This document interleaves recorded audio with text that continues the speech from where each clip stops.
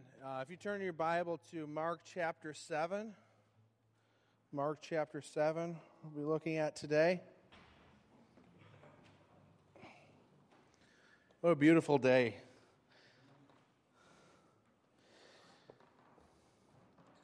So we're going to be reading Mark chapter 7, 31 to 37, and then we're going to be switching over to chapter 8, and be reading 22 to 26. So chapter 7, verse 31. Then he returned from the region of Tyre and went through Sidon to the Sea of Galilee in the region of the Decapolis. And they brought to him a man who was deaf and had a speech impediment. And they begged him to lay his hand on him, and taking him aside from the crowd privately, he put his fingers into his ears, and after spitting, touched his tongue. And looking up to heaven, he sighed and said to him, Ephphatha, that is, be opened. And his eyes were opened, and his tongue was released, and he spoke plainly.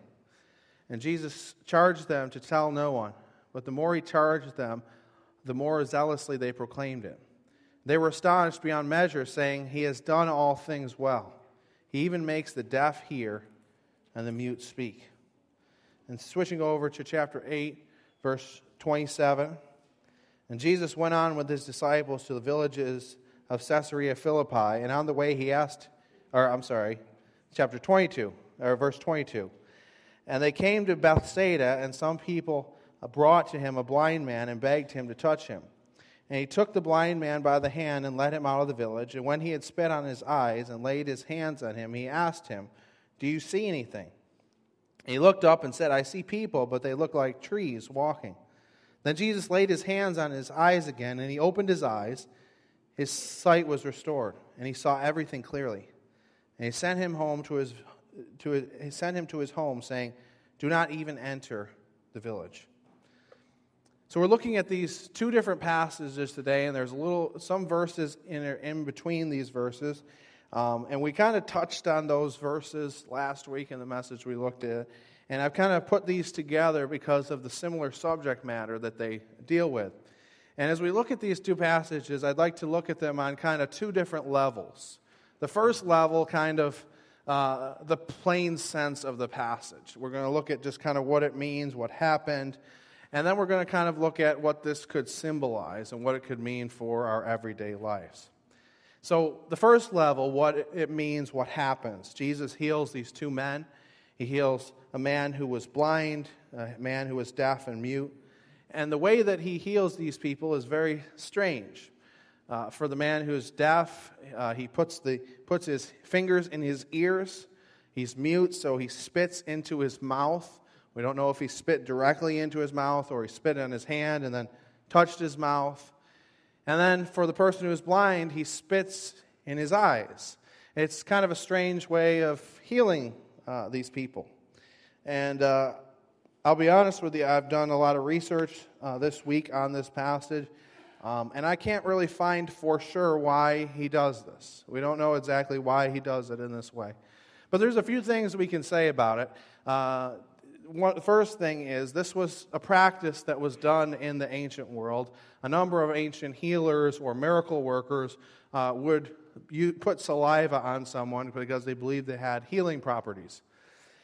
So why exactly Jesus takes up this practice, we're not really sure. There's a possibility that he's kind of symbolizing communion. It's kind of a precursor to communion. Just like in communion, we're going to eat the bread, drink the cup, and it's kind of a symbol of our dependence upon Christ.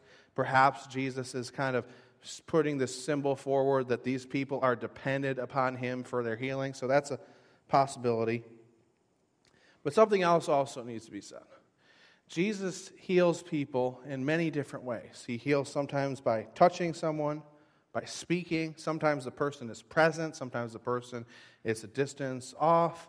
Sometimes he heals in a way like in these passages. One scholar said that he never heals the same way twice.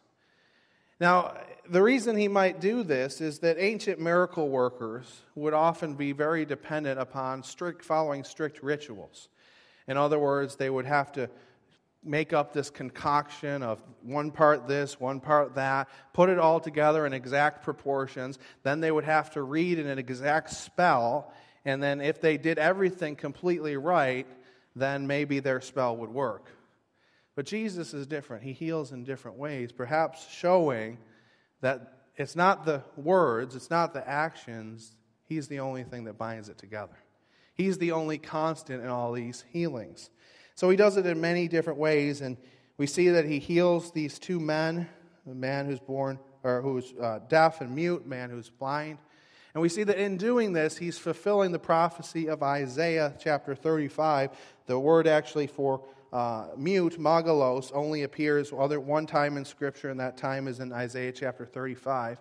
So we see that this passage is a fulfillment of that prophecy in Isaiah 35, where restoration would come and the day of the Lord would come. In Isaiah chapter 35, verses 5 to 6, it says, "Then the eyes of the blind man shall be opened, and the ears of the deaf unstopped. Then shall the lame man leap like a deer, and the tongue of the mute sing for joy. For waters break forth in the wilderness, and streams in the desert." So that's kind of the surface story. He heals these men. It's a fulfillment of the prophecy of Isaiah 35. He's proving himself to be the Messiah, proving himself to be bringing in the coming day of the Lord. So that's kind of the surface level. But I think there could be a deeper level. Perhaps this story, or these two stories, symbolize a spiritual truth that's much deeper. Now, these miracles are included in the Scripture with some detail, and if you read through the book of Mark and the other Gospels, sometimes there's detail that's given, and sometimes it will just say, he healed many people, and as many as came to him were healed. So sometimes there's kind of general statements, and sometimes there's some specific application. So there has to be some reason why Mark included these particular miracles, why they're expounded upon. And perhaps these miracles today that we're looking at are pictures of what has to happen to people on a spiritual level. God loves to create pictures. Take physical things in the world and ascribe to them spiritual truths. Say, marriage, for example. It's an institution that we observe, but it's also a picture of Christ's love for the church. Take baptism, dunking somebody in water, the symbol of dying with Christ and being raised again to new life. Take the story of Jesus where he's on the Sermon on the Mount and he says, "Don't worry, even the flowers of the field, they're clothed better than Solomon. And if I've clothed them better than Solomon, will I not also clothe you?" So he kind of creates these pictures in the created world, and he ascribes spiritual significance to them. And I think that's maybe what's happening here. So many of the people that Jesus encounters in his ministry have problems with perception. They have problems hearing, they have problems seeing, they have problems speaking. Have you ever had a problem hearing before? There's an old movie called Canadian Bacon. It was actually filmed partially in Niagara Falls, starring John Candy. And it's this kind of crazy story how there's this arms dealer and he wants to make more money, so they kind of manufacture this war with Canada. It's a really strange story. But these characters are in Canada, and they're driving down the road, and they're singing a song. And as they're singing the song, they realize they don't know all the words to the song. At least they thought they knew more. So check out the clip. Maybe you've had that happen yourself. I know it's happened to me before where, maybe it's a song that we've sung in church before or I've heard on the radio 100 times, and then I'll just start singing it and realize the only thing I know is the chorus. It's a problem of hearing. You've heard it a number of times, but you don't know it. You don't understand the lyrics. Maybe you've had problems with your sense of sight before. A few weeks ago, Stephanie's car got kind of swiped in the parking garage, so it had some scratches on it. So I thought I'd go to the store and get some rubbing compound to try to get some of those scratches out. So I didn't really want to go to Walmart or a big store, so I just went up the street to Value to try to find it. So I walked in, and the guy was pretty helpful who was there, and we went to the car section, looked through all these different products, couldn't find what I was looking for. So I was spending all this time looking through these products. And he says, well, you can go up to the auto store. If you go down this way to Colvin and just go down a little ways, it's over by Colvin. Or there's another one over on the other side of Sheridan. So I'm like, okay, I'll go to this one on Colvin. So I'm driving towards this place, towards Colvin, and I didn't know exactly how to get here because I was on this other street. So I kind of went the wrong way and just kind of driving around and driving, get to Colvin. I don't know where the auto store was. There was no auto store on Colvin. So I thought, okay, I'll turn around. I'll try to find the other one. So I turn around and I start heading the other direction. And I get to the point that was kind of roughly near where my house was, a couple streets off. And then I realized the auto store was basically right around the corner from my house. And I'd passed by hundreds of times I had no idea that there was an auto parts store there. I'm sure you've probably had something similar happen to you. Or maybe you've had a problem with speaking. Maybe sometimes you have this idea in your head. It sounds really good, and then you share it with somebody else, and when you're sharing with someone else, you realize it doesn't really make any sense. Sometimes we think by speaking, and we just kind of get it out, and it doesn't make any sense. So we have those problems sometimes with hearing, seeing, speaking. And the people that Jesus encountered had those problems with perception. They heard, but they didn't understand. They saw, but they didn't perceive. They spoke, but they lacked knowledge. That's just kind of the state of Jesus' ministry at this point. He's done a lot of miracles. He's taught a lot of teachings. But by and large, people don't get him. They don't understand what he's doing. Even his closest people, his disciples, they have problems hearing, seeing, and speaking. And I think these stories could be a picture of what it looks like to be blind, what it looks like to be deaf or mute. So this first story, the story of the man born blind or deaf, he's deaf and mute. When you think about this story and think about this man, he would have been profoundly isolated. He would have been profoundly isolated. Being a deaf or mute in our day and age would be incredibly difficult. But in that day and age, it would have been even more difficult. That was an oral culture. They didn't have books, at least not readily available. They didn't have television. Everything was by word of mouth. Conversation was paramount. I mean, imagine going to the synagogue, and that's where they went to hear God's word. They didn't have copies of the scripture. They would go to the synagogue. So imagine coming to church, coming in and hearing, Pat gets up to lead, and all you see is, I get up to speak, and all you... It would be profoundly isolating. Or you think you go to a party, and everybody's laughing and having a good time. And you're just watching people's faces, watching their mouths move, but you have no idea what's going on. You ask them, what's going on, and maybe they describe it to you. By the time they describe it to you, they move on to something else. Not being able to hear is an isolating experience. I think the same is true for our lives apart from Christ. Apart from Christ, we can't hear from God. God speaks, and it's just like a mouth is moving. We read God's word, and it's just like an old book. We hear a message on God's word, and it means little to us. We try to pray, we try to speak, we try to talk about spiritual things, but we're lost. Not being able to hear, not being able to speak, it's not just about missing out on a perception, it's about missing out on a relationship. That's what this man was experiencing. He was missing out on a relationship with his loved ones. But then Jesus comes to him in his grace, and he opens his ears. It says literally in the text that the chain of his tongue was loosed. And suddenly he was able to hear. Suddenly he was able to speak again.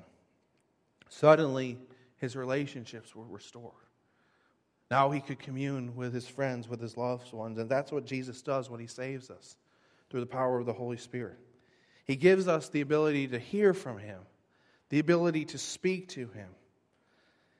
In short, it's a gift of a relationship with Him. So I think that's a picture that this first story creates about how God comes into a person's life and gives him or her the ability to hear and the ability to speak, an ability to have a relationship with the God of the universe. And then there's this man born blind. He can speak, he can hear, but he can't see the beauty of the sunset. He can't see his loved ones' faces. And he can't tell what's going on around him. He's completely dependent on other people to tell what's going on around him. Jesus spits on the eyes of this person who's blind and he says, "Do you see anything?" And he says, and this person says, "You can see people moving around, but these people are like trees, not like men." This is the only time in Scripture that we have kind of a two-stage miracle, that he heals somebody, but it's kind of like an incomplete miracle. Now we could say, well, he was doing this spell and, he wasn't powerful enough to do it. And we know that's not true because he's healed people before. He's even raised someone who was dead. I mean, he's done some pretty difficult things before, so it wasn't his ability. That wasn't the case at all. But perhaps what he's doing is kind of creating a picture of what's going to happen to his disciples. See, Jesus' disciples, as we see just after this, we see that Jesus is going to ask Peter, who do the crowd say that I am? Who do you think that I am? He's going to confess that Jesus is the Christ. We'll look at that next week. Then Jesus is going to tell about his death and resurrection, and then he's going to appear in the transfiguration before a few of them. So he's revealing himself to them. And it's almost like their eyes are going to be open, but they're still going to see Jesus kind of blurry. They're not going to know completely what he's about until the time when he raises from the dead. At that point, they're going to see everything clearly. At that point, they're going to see that, yes, he was a Messiah, yes, he was a king, but he had come to die for the sins of his people. So it's kind of a two-stage opening of their eyes, that they'll be able to see partially that he is the Messiah, but they're not going to see fully. Apart from Christ, I think we're also like the man in this story, the blind man. We can't see what God is doing in the world. We can't discern spiritual things. We can't declare to the world the goodness of God because we can't see it. John chapter 3, verse 3 says, "Truly, truly, I say to you, unless one is born again, he cannot see the kingdom of God." Unless one is born again, he cannot see the kingdom of God. Unless Christ comes into our life, we can't see the work of God in our lives, in the lives of the others, or in the world. See, believing in Jesus involves an entirely new way of seeing, hearing, and speaking. Entirely new way of seeing, hearing, and speaking.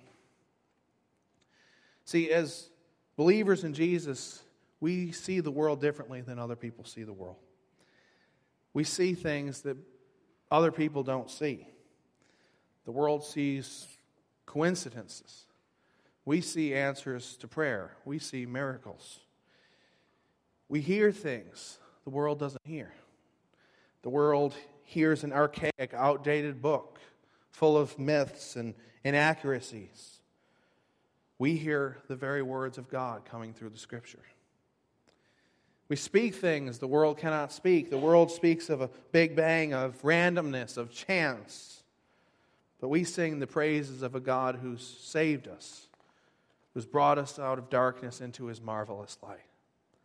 We live in a different reality than the world lives in. Social groups, one thing that binds social groups together is common ways of viewing the world. As believers in Jesus, we have a common way of viewing the world. We have a common way of seeing, a common way of hearing, a common way of speaking. Now maybe there's some people here who are still blind or are deaf spiritually. And today's the day that God would open your eyes through the power of the Holy Spirit. Maybe you've come to church for years, but maybe you still are living in blindness. Maybe it's the days that you come. Maybe today is the day that you come to know Christ, entering into a new way of knowing God. We can do that by turning from our sins and inviting him into our lives by faith. But others of us, maybe we have been born again. Maybe our senses have kind of been opened. Our perception has been opened. But maybe our perception over the time has been kind of dulled. Maybe we have the ability to hear from God, but maybe we haven't been doing a lot of listening. Maybe we can hear from God, but we don't take time to open His Word and read it. Maybe we have the ability to see spiritual things, but we're so focused on ourselves and the things of this world that we have no idea what God is doing around us.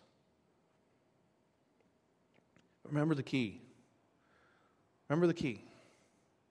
The key to all these miracles, and in turn the key to hearing, seeing, and speaking is Jesus. He's the key. He's the one who makes the difference. And as we stay close to Him, we're able to see, hear, and understand. To speak the praises of Him who called us out of darkness into marvelous light. Mark Buchanan, pastor, shares a story about how he went to the Masai Mara in eastern Africa a couple of times. And he describes this place as a place being up there close to heaven, because it's one of the greatest wildlife preserves in all the world. And you can see all different types of animals: cheetah, gazelle, elephant, wildebeest, hippopotamus, hundreds of other animals there. But he describes the two different times he went there. And each time he went there, it was a little bit different.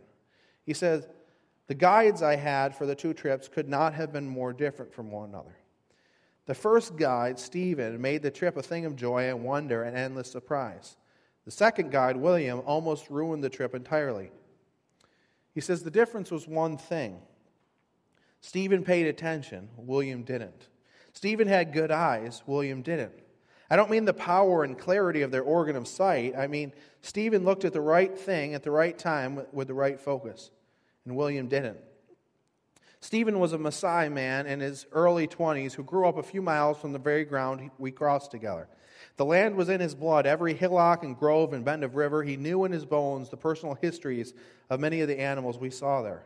He had an intuition for finding animals that, at least to a suburban living white guy like me who thinks a squirrel is a major wildlife sighting, seemed supernatural.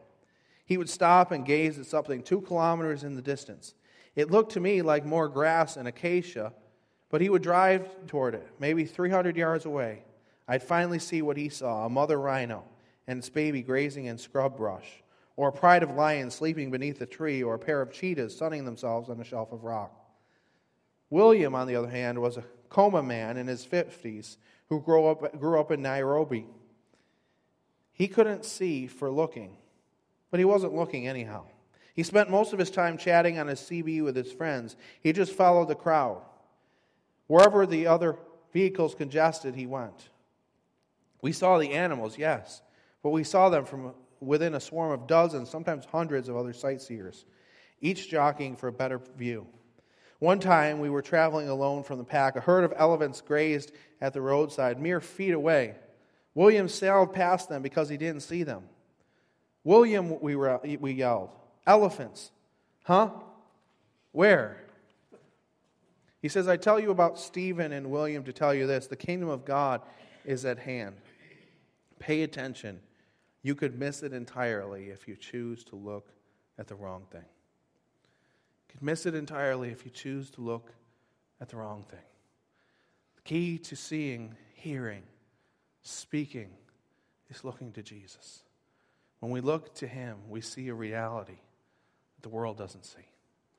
Jesus says of His disciples, blessed are your eyes, for they see, and your ears, for they hear. For truly I say to you, many prophets and righteous people long to see what you see and did not see it, and to hear what you hear and did not hear. We as believers in Christ get to see things, experience things that the prophets long to see. The prophets long to look into. It says that in the Scriptures that even the angels long to look into the things that we get to see.